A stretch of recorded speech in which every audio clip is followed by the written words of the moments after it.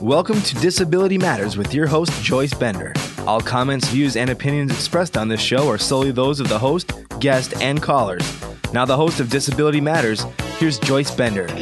Hey, welcome everyone. Here we are, as you all know, this year celebrating ADA 25, the 25th anniversary of the signing of the Americans with Disabilities Act. And so excited that tomorrow the Disability Museum on Wheels will be right here in Pittsburgh with a curator and artifacts. This trailer is going around the United States, will soon be at Times Square, so we're really excited. But not as excited as I am today with our guest. All I can say is, wow, that's it. Can't think of any other word. Not only is he my friend, you probably all know him because he is a national leader in the United States, a great statesman, a leader in the disability community. His entire family, they've done so much for Americans with disabilities, such as his great father, Senator Edward Kennedy, who we will be talking about. He is my friend. Welcome to the show, Ted Kennedy. Thank you, Joyce Bender. Thank you so much for having me on your show. I've really enjoyed listening to your program and, of course, all learning about the disability rights movement, keeping track of the exciting civil rights struggle that we're all engaged in. So I'm really pleased and honored to be invited on your show. Well, it's an honor to have you on the show. So, Ted, first, I want to congratulate you on this past November being elected as state senator in the Connecticut General Assembly. And I can say, on that historic day where you gave that acceptance speech at the library in Branford, that I was there, which was so exciting. And I will mention something about that in a little bit. But tell me, Senator Kennedy, what does that mean to you? Well, running for public office was something that, I'd considered my whole life. I'm 53 years old. It's something I thought about doing earlier in my life, but it just didn't seem right because I really wanted to take the time to develop my own expertise and experience, both as an attorney and just the experience and maturity that comes with being a parent. And now that my kids are out of the house, it kind of gives me an opportunity to give back in many ways. Running for political office is just a natural extension of my life's work, which is, Joyce, the two of us have worked so long together on expanding the rights and opportunities for people with disabilities, and being in the state legislature where so much action is these days. We hear about gridlock and partisanship in Washington, D.C., and that's true. It's a different story in the state capitals around the country where so much public policy is made. So many advancements and models of inclusion are taking place at the state level, which are really the laboratories of democracy, and then replicated at the federal level. So I'm really excited about being a representative in the state of Connecticut and serving my incredible district along the Connecticut shoreline. And of course, it meant a lot to me, Joyce, that you took the time to be there at my announcement and have been cheering me on. So I appreciate that. Well, it was a great honor, and I just want to mention to all the citizens of Connecticut and across the country, talk about caring about jobs. I'm not kidding you. At least, I don't know, 2/3 during the speech, Ted talked about jobs for people with disabilities and employment and how he's committed to the disability community. And I know that you will be bringing jobs to Connecticut just by moving people with disabilities off dependency, Social Security, and making them taxpayers. So I'm really excited about that. And what else are you going to do? What are you going to do for your constituents with disabilities and families of people with disabilities in your district? Well, I mean, I know, Joyce, we've had the chance to work together on expanding job opportunities for people, and I served on the President's Committee on Employment of People with Disabilities back when Ronald Reagan was President of the United States. That's how long I've been involved in this, movement. And I remember having an opportunity to be appointed on that board. It's a presidential board. And speaking to my father, and I said, should I do this? It's a Republican president. Should I go on this board? And my father said, absolutely. Disability issues should not be politicized because, after all, it crosses all socioeconomic, political boundaries. And I think we've been very lucky, Joyce, that we've really worked in such a collaborative way between Democrats and Republicans historically in whether it's in healthcare or in job creation, in civil rights, on so many different fronts. Joining hands together in really a rare, constellation of different issues that Democrats and Republicans have been able to work together. So I'm continuing that at the state level. I'm working, as you know, in addition to doing work in the area of disability law, I also do healthcare law, and we are expanding home and community-based care in Connecticut in a really national way. One specific example is the concept of presumptive eligibility. Presumptive eligibility for Medicaid means that if you typically it takes about 4 to 6 months to be declared eligible for Medicaid, and right now you can go almost immediately into a nursing home or skilled nursing care. They'll approve that, but not so for home care. And we know that so many Americans, older Americans and people with disabilities, would much prefer to be living in their own home where they can live more independently and, of course, far cheaper than institutional care. And so we're continuing that movement at the state level, making it far easier for people to avail themselves of home and community-based care as opposed to more institutional care. That's just one example. And, of course, we're working together, Joyce, together with so many businesses in Connecticut, United Technologies, Cigna, other corporations who are really doing their part to expand job opportunities in Connecticut. And so, the list, transportation, housing, in many ways, the issues that impact people with disabilities are similar to the able-bodied population. It's wanting to get a good education, wanting to live in your own apartment, be able to, the mobility issues, take public transportation and the trains and buses and whatnot. So, those are the things that we'll continue to work on. And it's been 25 years since the ADA was signed into law. I can remember being in the Rose Garden when President Bush signed that document. It was an incredible day, and we've got a lot to celebrate. Wow, I can't imagine what that was like. It must have been I was overwhelming. there, with Pat Wright and with, Mark Abristo and so many leaders. Of course, my father worked in concert with people like Tony Coelho, who's been such an outspoken advocate for people with disabilities. But, for my family, Joyce, this issue is a personal issue.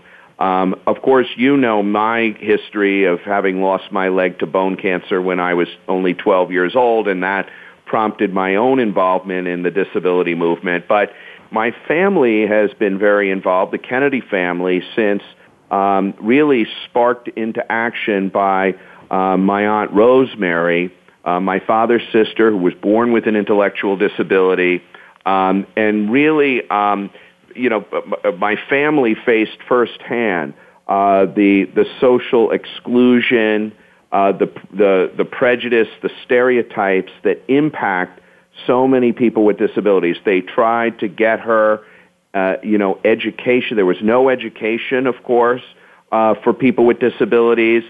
They were told by doctors that she should just be sent off. There was nothing they could do for her. And so my family, got involved and really tried to bring this issue to the forefront and really talk about it.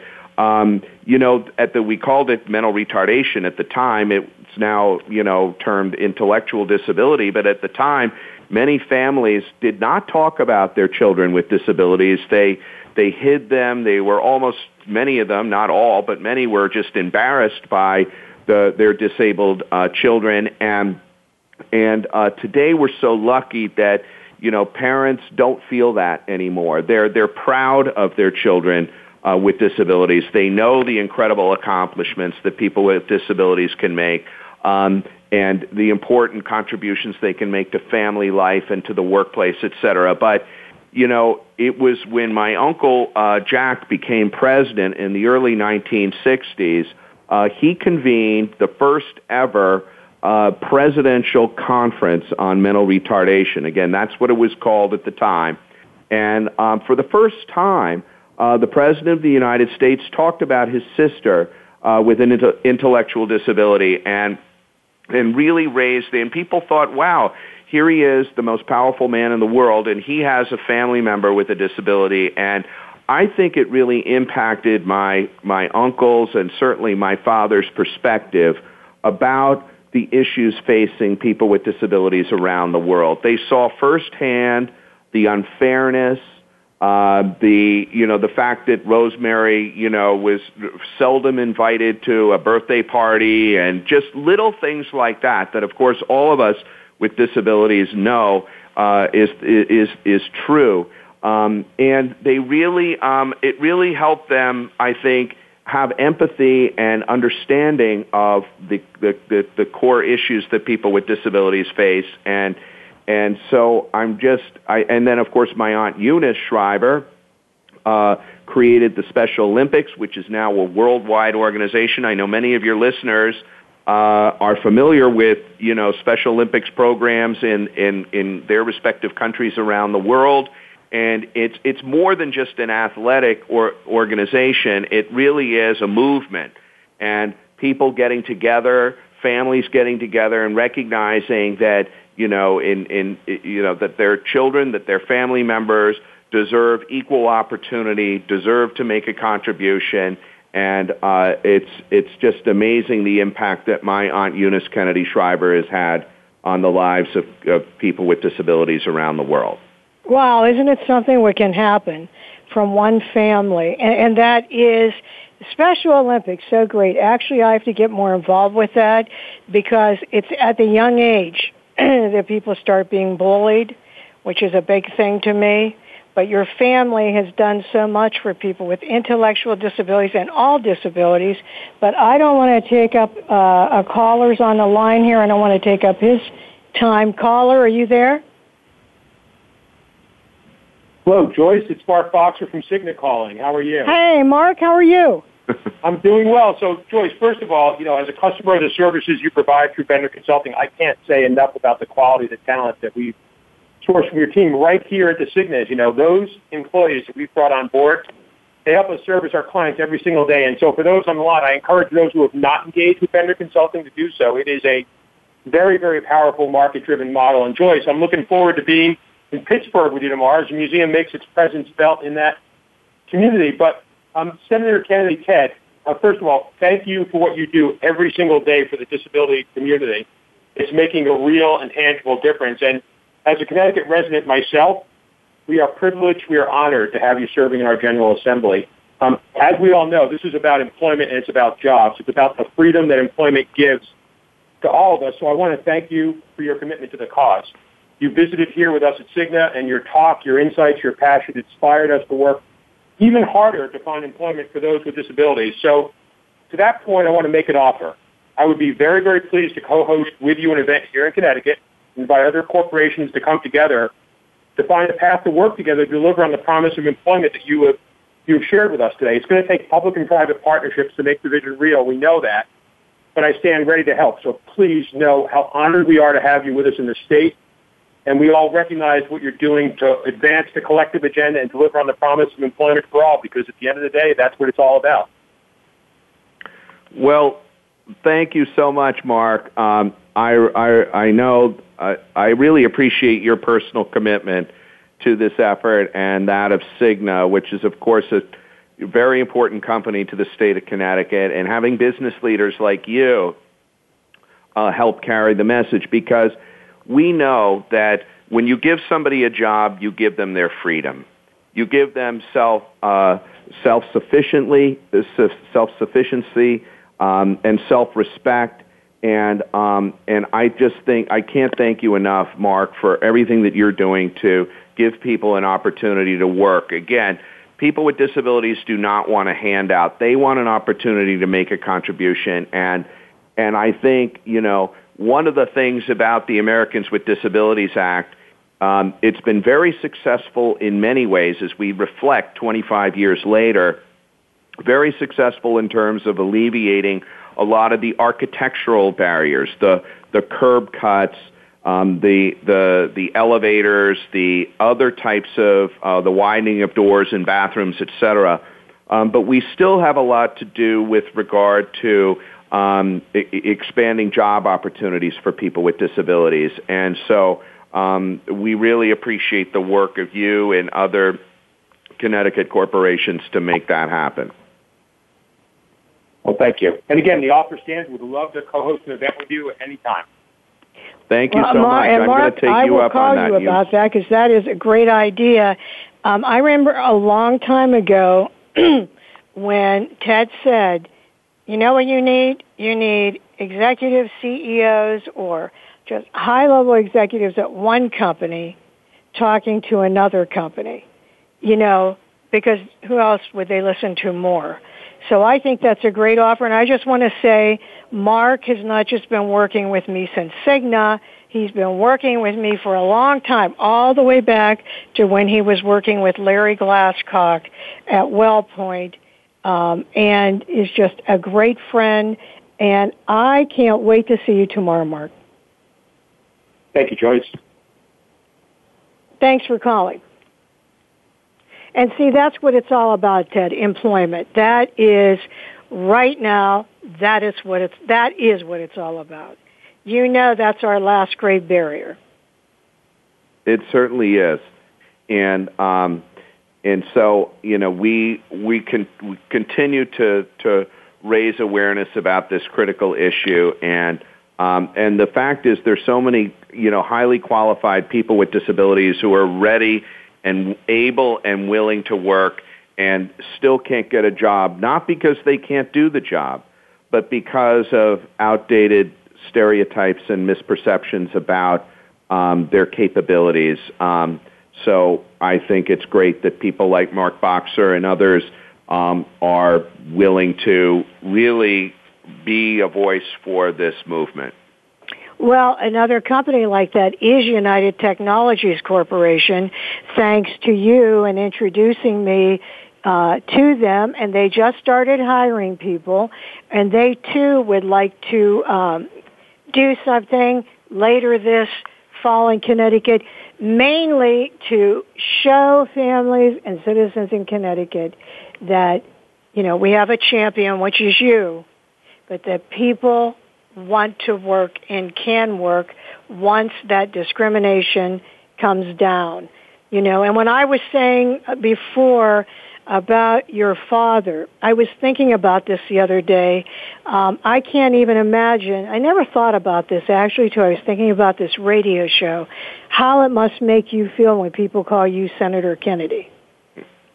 Well, around my district in Connecticut, I like to be called Ted, Joyce, because in many ways there can really only be one Senator Kennedy, and that's my dad. I think he was so involved in the disability movement, as I mentioned, because of my family's involvement in these issues and because it was so personal to him, but also because he recognized the disability movement as the extension of the civil rights movement that he worked so hard on in the early 1960s and the other movements that followed it, the women's movement, the gay rights movement, and now the final frontier, which is the disability rights movement, and recognizing that it's really not a person's physical or mental condition that creates the disability. It's not. It's society's perception about that condition that really leads to a lot of the problems and the disabling situations that people with disabilities encounter. And so in the Americans with Disabilities Act, the preamble actually says, recognizes society's discrimination against people with disabilities is a grave and pervasive social problem. So the ADA is really not designed to help people with disabilities as much as it's trying to change public perception. And the preamble of the Americans with Disabilities Act reflects nearly word for word the preamble of the Civil Rights Act of 1964. And once people around the world kind of viewed their struggle, our struggle, as a civil rights struggle, and not, so we need to change the perception. People with disabilities, for years, you and I grew up in a culture that viewed people with disabilities as objects of charity, that we should feel sorry for people with disabilities, and that we should send our money to organizations that would help, quote unquote, take care of people with disabilities. But you and I have a different idea, and that is that, we don't want people to feel sorry for us. We want people to give us an opportunity, and so that we can become contributing members of society. And that is a new idea that's taking hold and I think is the future of the disability movement. And I do too. And you're right. People with disabilities want to work. They just want a chance to work. As I know you've heard me say many times, they want paychecks, not pity. And that is so true. But getting back for a moment, to you were talking about your own disability when you lost your leg to cancer as a young man. But I heard you speak once, and I remember you telling some story about meeting another young man at the same time that needed a prosthesis. Is that right? Yeah, well, I remember being in the hospital. Yeah. And after I had about 2 years of chemotherapy after I lost my leg, 2 years of chemotherapy to make sure that the cancer throughout my body was killed. And I remember meeting another young boy who also lost his leg to cancer. And I asked him, but he was not wearing an artificial leg. He was walking on crutches. And I remember asking him, this is when I was probably 13 or 14 years old, I asked him, why he wasn't wearing an artificial leg. I said, is it too uncomfortable? Is it too painful? Because sometimes it is uncomfortable or painful for somebody to wear an artificial leg. And he said, no, I would love to wear an artificial leg, but my parents can't afford one. And I remember just how kind of shocked I was, and also simultaneously so grateful for my own good fortune in my family that I wasn't faced with that same situation. And I remember feeling how unfair that was.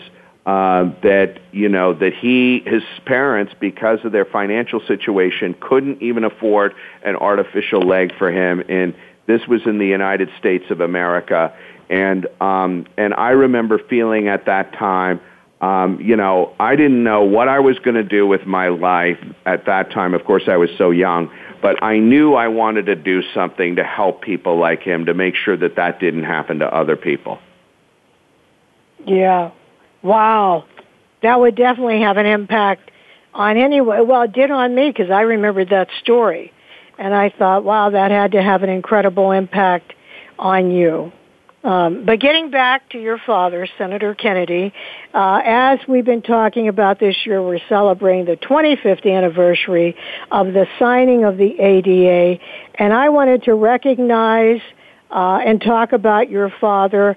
This is, of course, July, the month that we're celebrating the signing of the ADA, the 25th anniversary. And your father was very key to all of this happening. I wondered if you could just talk about him a little bit. I can't imagine what that meant to him that day. And I know, even after that, anytime the disability community would need something, they would say, oh, we better call Senator Kennedy. I mean, he just so embodied the trust of the disability community, and I'm sure growing up with him as his son, you saw all of this. But what did that mean to him that day?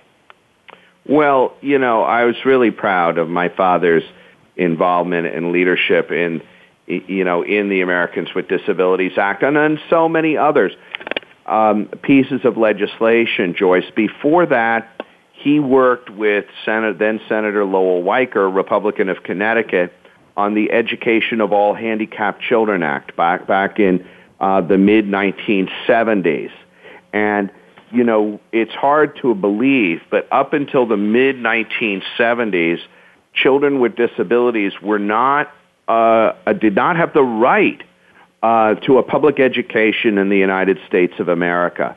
And so that slowly evolved, first in education, and then finally was the frontier of making sure that we built a society where people, despite their mobility, visual, hearing, or other types of impairments, people would be able to access public accommodations, that public libraries, theaters, restaurants, all of those, the things that people just take for granted. And it's hard to believe that, for somebody, of course, who uses a wheelchair, a flight of stairs is like a sign saying whites only. And it's hard to believe that people would have to fight for the right to be able to use the bathroom. You and I know that if we really need to use the bathroom, we can't get to the bathroom quickly enough. Well, you can imagine for somebody with a mobility impairment using a wheelchair where, they just didn't know where they would be able to go. And to think that we were just fighting so that people could use the bathroom is a little hard to believe. Of course, we know the struggle for equality in transportation, and people have equated, of course, Rosa Parks having to sit in the back of the bus when people using wheelchairs, of course, couldn't even get on the bus at all because of inaccessible public transportation. So my father saw these situations, and he worked very collaboratively. One of the secrets to his success was his ability to work across the aisle and to work, with his Republican colleagues, and of course Senator Bob Dole, Orrin Hatch, Lowell Weicker, and a host of others who were his partners in mental health parity. He worked with Senator Domenici, and so many other people whose families or they'd been affected by disability in some way, and it was a way for them to really collaborate on issues together. And so my dad, it was, he was just one of the people who was able to, I think, get people together. I remember him telling me that, the ADA would not have happened unless all the different disability organizations got together and put aside their individual priorities, right, of whether they were their Alzheimer's or cerebral palsy or intellectual disabilities or autism or paraplegia. I mean, there's so many different types of disabilities, but only until people kind of put aside their individual type of priorities to work on the global issues that impact each and every person with a disability. And we were able to get all the different disability organizations to work in concert with each other and recognize that when discrimination exists against one person with a disability, it exists against all people with disabilities. And that really enabled people, for example, with visual impairments to join together with their brothers and sisters who used wheelchairs to fight for accessible public transportation.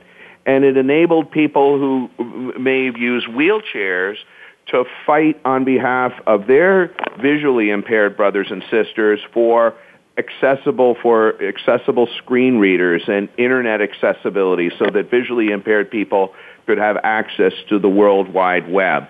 And that is the power that we have, Joyce. One of the unique things that I think people have recognized is that people with disabilities have become a powerful political force in the United States. We are in so many elections that are held in the United States. We know presidential elections are extremely close. They have been historically in the last 20 years, and a number of congressional and senatorial seats are won by, 51, 49, 52, 48%, et cetera. Well, people with disabilities represent a huge voting bloc, and it's been very untapped. I know that you and I have worked together to try to make sure that people with disabilities are become registered to vote, because the vote is the currency in our political system. And now you have more and more candidates now paying attention to disability issues, not necessarily because they think it's the greatest thing in the world. They know that they have to speak to us because even though we might not represent a huge percentage of the voting population, we're enough to tip the balance of power in any particular election. And I'm really glad to see that presidential candidates and senatorial candidates and even local candidates are beginning to speak about these issues. Just in my district alone, in Connecticut, I represent about 110,000 people. I estimate that there's about 15,000 people with disabilities in my district, right? And so it impacts so many different, whether you have an elderly parent, an older parent with a visual, mobility, hearing impairment, or you may have a child with autism, which is, we all know is on the rise, or so many other different types of disabilities. We need to harness that strength that we have and get people to start responding to the issues that we care about. Yes, and as you said, and everyone listening, you've got to register to vote. We are the really big silent majority. You've got to register. Wow, just think what an impact we could have if just X amount of millions would register to vote. So you've got to register to vote. You've got to do that. So, Ted, I wanted to ask you a question about the 25th anniversary. What do you hope will happen over the next 25 years? Well, what I see happening over the next 25 years is I would like to see the same kind of transformation that's happened with, other disenfranchised groups. Just take, for example, the gay rights community. Who could have thought that even in the last 10 years, we went from the Defense Against Marriage Act, Don't Ask, Don't Tell, into the groundbreaking Supreme Court decision, finally granting full rights to our gay brothers and sisters in America. I'd like to see that same type of transformation happen in the area of disability, and I think it will. I remember, as I said a few moments ago, where parents were ashamed. Not all of them, but many of them were ashamed of their children with disabilities. And I now see parents who talk about their disabled children all the time.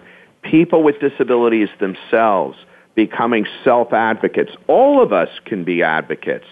I remember, speaking to a youth leadership conference and for people with disabilities, and saying, everybody here in this room can be an advocate. And somebody came up to me and said, I've never testified before. I don't know what to do. How can I possibly be an advocate? And I said, you are the perfect advocate. You are the perfect advocate because what we need is authenticity. What we need is passion. Those are the two critical ingredients. You don't need to be a brilliant orator. You just need to be able to tell your story, and people will listen. People will respond to people's stories. And I think that now people are joining together, parents, people with disabilities themselves, as I said, becoming self-advocates. And so I see we have, of course, Joyce, we all know, we haven't talked about it so far on the program, but we have the aging of America. I know this is happening in other countries around the world, but in our demographic in the United States, we have 10,000 people a day turning age 65. What we're talking about is, creating a society where people can have much more, universal design is what I like to call it, not ADA design, but universal design, so that people are not, prisoners in their own homes. People can get out and access and be able to avail themselves of everything that our country has to offer. That's the principle and the spirit of the Americans with Disabilities Act. And we're going to see in our country an aging demographic that is really going to demand and require a new change in how we build our cities, how we plan our transportation systems, how we think about independent living and apartment living, how our healthcare dollars are spent. So I think it's an exciting time. The Americans with Disabilities Act, of course, is only 25 years old. This area of the law is relatively young. So it's an exciting time to be a part of this. And I think in 25 years from now, we're going to look back and say to ourselves, I can't believe the kinds of issues and struggles that people were fighting 25 years ago, 50 years ago, what people with disabilities had to go through to simply get the same rights and opportunities as everybody else. Oh, I agree. I agree with you. Every time I speak somewhere, I say that. I say, just think, years in the future, people will look back and they'll say, do you remember they used to have meetings where they would have to talk to businesses and try to get them to hire people with disabilities? This would be like trying to get them to hire women or minorities. I mean, someday, I agree with you. We are going to say that. And Ted, I think if I could just add, yes. When we look at, like, for example, corporate America, and, when we look at the corporate boards, these are the boards of directors of these large, publicly traded corporations around the world. And now when we look at a corporate board, if we see a corporate board that doesn't have a woman on the corporate board, or it doesn't have a person of color on their corporate board, people think there's something wrong with that corporation. They think that how backward can this corporation be? And I look forward to the day where corporate America looks and starts recruiting people with disabilities on their corporate board.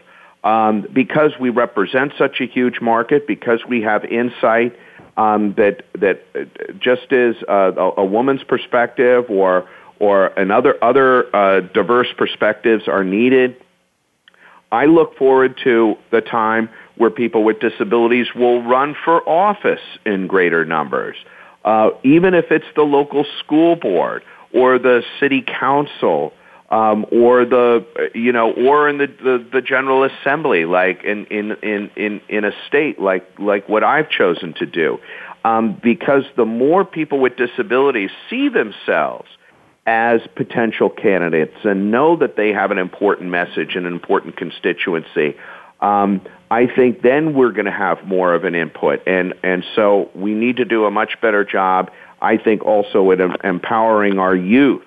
Because, Joyce, I hate to tell you, but you and I aren't getting any younger. Well, you're younger than me, that's for sure.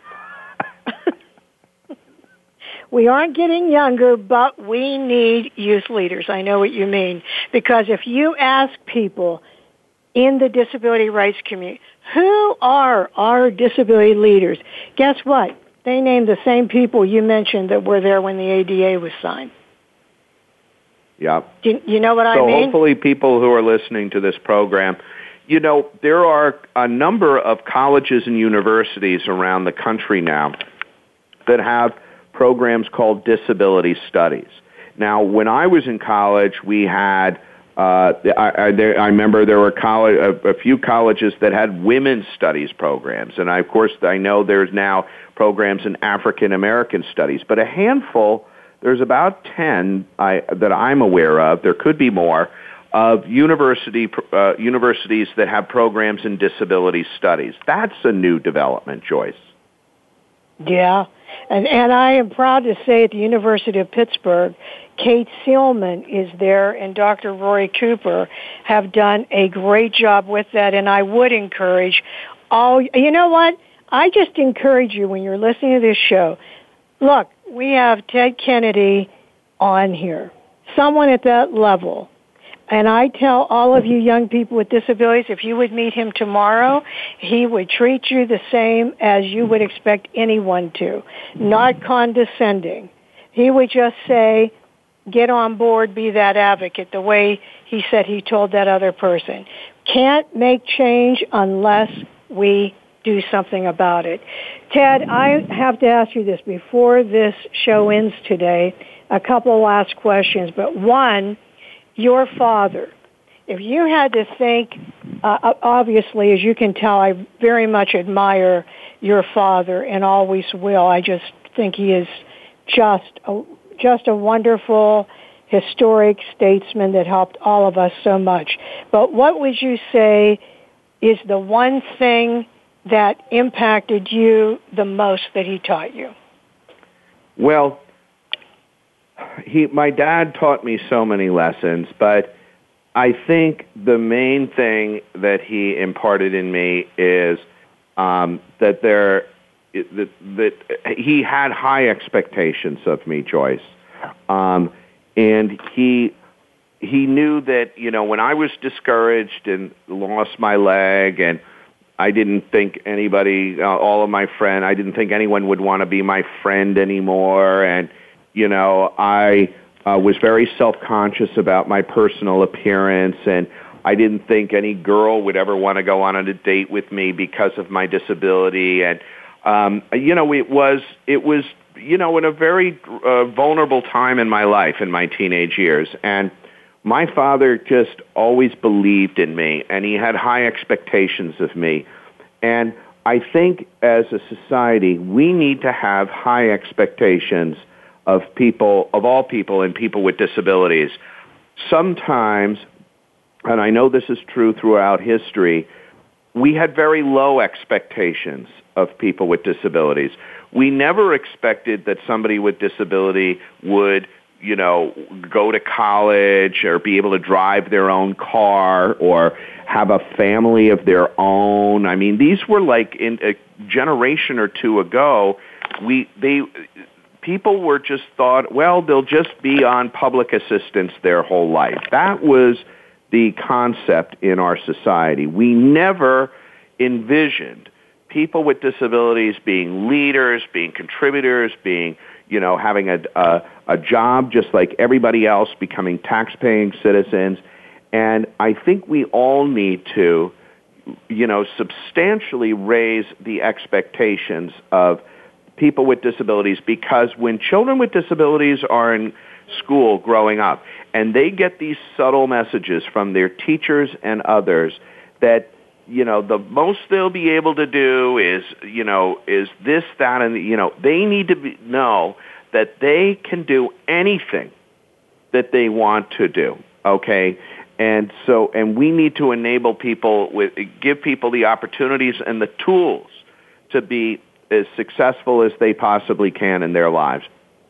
I think that that's what my father, he always never let me get too discouraged and always made me think that there was nothing that I couldn't do.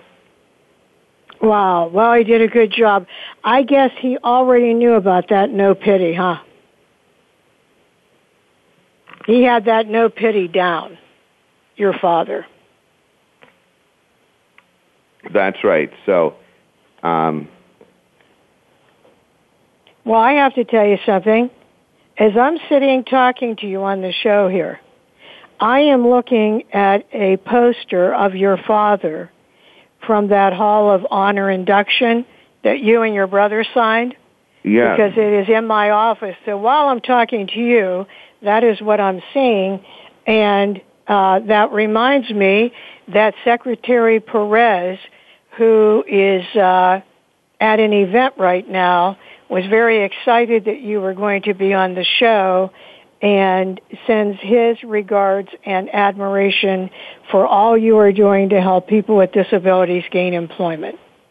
Well, thank you. He Secretary Perez of the Department of Labor, he used to work with my dad many years ago. And, I think, honestly, part of my father's success was the incredible team of people that he was able to assemble around him. And now, of course, they're all like an important, positions themselves. And but Tom Perez has been fantastic advocate of expanding job opportunities for people with disabilities. He knows that we can do the job, and we're lucky to have, a Department of Labor that's really committed to making sure that everyone can achieve, maximum independence in the employment arena. Well, as we could only take a couple calls because I have to read these comments to you, Tony Coelho is in a meeting he could not get out of, but he wanted me to say what a wonderful job you have done in this country to help people with disabilities gain employment, and he is behind you 100% in your position in Connecticut. Then, wait a minute, here we go, Chris Griffin. Chris Griffin, who, as you know, your father nominated when she went to EEOC. Congratulations, Ted. I have only the highest respect for you and your family. And she is the new chair of the board of AAPD, and I am now on the board, so she is very excited to have you with us. That is great. We have got a lot of exciting things ahead of us at the board of AAPD. Yes, we do. So, Ted, what message would you like to leave with our listeners today? Well, I would just like to say, go back to what I was talking about a few moments ago, and that is all of us can be activists in our own lives, and in the disability rights movement. And by that, I mean the most important thing is to go register to vote. And that is the way that we express ourselves politically. Now, I'm not going to tell people how to vote, but I think that to become registered to vote is the most important thing. Secondly is, to write to the presidential candidates and other candidates running for office. Ask them, what are you going to do to expand the rights and opportunities for people with disabilities? Because unless we write to them, unless we pose questions to them, we're not going to be on the radar screen, and we want to make sure that in the next presidential debate and debates going forward, that these candidates address the topics that are of concern to the disability community.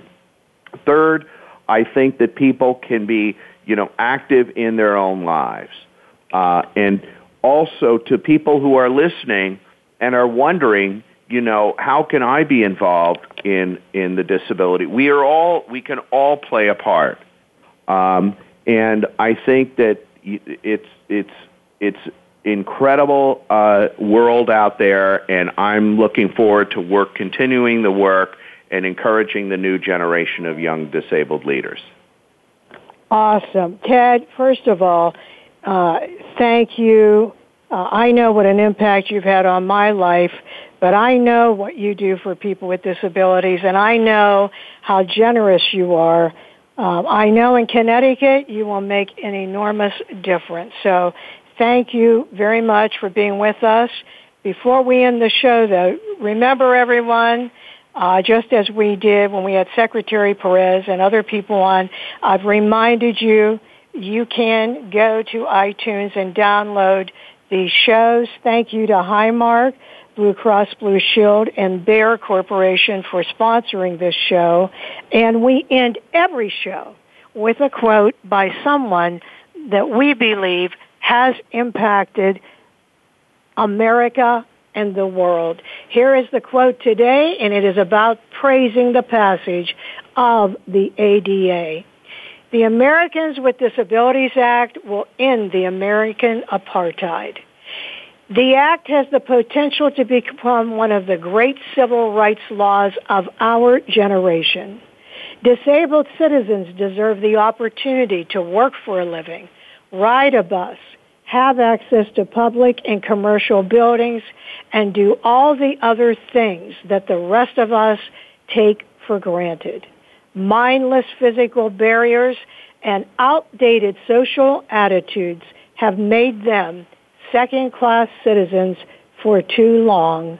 This legislation is a Bill of Rights for the disabled, and America will be a better and fairer nation because of it, said President Edward Kennedy. Ted, thanks again so much. Thanks for having me on your show, Joyce, and thank you to all your listeners. All right, this is Joyce Bender, America's Voice, where disability matters, at voiceamerica.com. Talk to you all next week. Voice America would like to thank you for tuning in. Please join us next Tuesday at 11 a.m. Pacific Time for another installment of Disability Matters, right here on the internet leader in talk radio, voiceamerica.com. Thanks again for listening to the preceding program, brought to you on the Voice America Variety Channel. For more information about our network and to check out additional show hosts and topics of interest, please visit voiceamericavariety.com. The Voice America Talk Radio Network is the worldwide leader in live Internet talk radio. Visit voiceamerica.com. The views and ideas expressed on the preceding program are strictly those of the host or guests and do not necessarily reflect the views and ideas held by the Voice America Talk Radio Network, its staff, and management. What do former Secretary of State Colin Powell, actress Jane Seymour, and professional skateboarder Tony Hawk have in common? They're all featured speakers at Sage Summit. Join us in New Orleans to learn what's next for small and mid-sized businesses like yours. Interact with dreamers and doers and get the story from industry disruptors and market changers so you can bring their ideas and passion to your business. What will your story be? Sage Summit is July 27th through 30th in New Orleans. Register to reserve your place now at sagesummit.com. Hi, I'm John Rainey, Chief Financial Officer of United Airlines, and I'm honored to be the National Chair for the 2015 March for Babies campaign for the March of Dimes. United is a proud supporter of the March of Dimes mission to improve the health of babies and fight premature birth. We're helping the March of Dimes fund breakthroughs in research and community programs that help more mothers have full-term pregnancies and healthy babies. Please join us in working together for stronger, healthier babies. Visit marchofdimes.org. Hi, I'm Sam Nussbaum, WellPoint's Chief Medical Officer. We proudly support the March of Dimes mission to improve the health of babies and fight premature birth. We're helping the March of Dimes fund breakthroughs in research and community programs that help more moms have full-term pregnancies and healthy babies. Join us in working together to provide children with a healthier start in life. Visit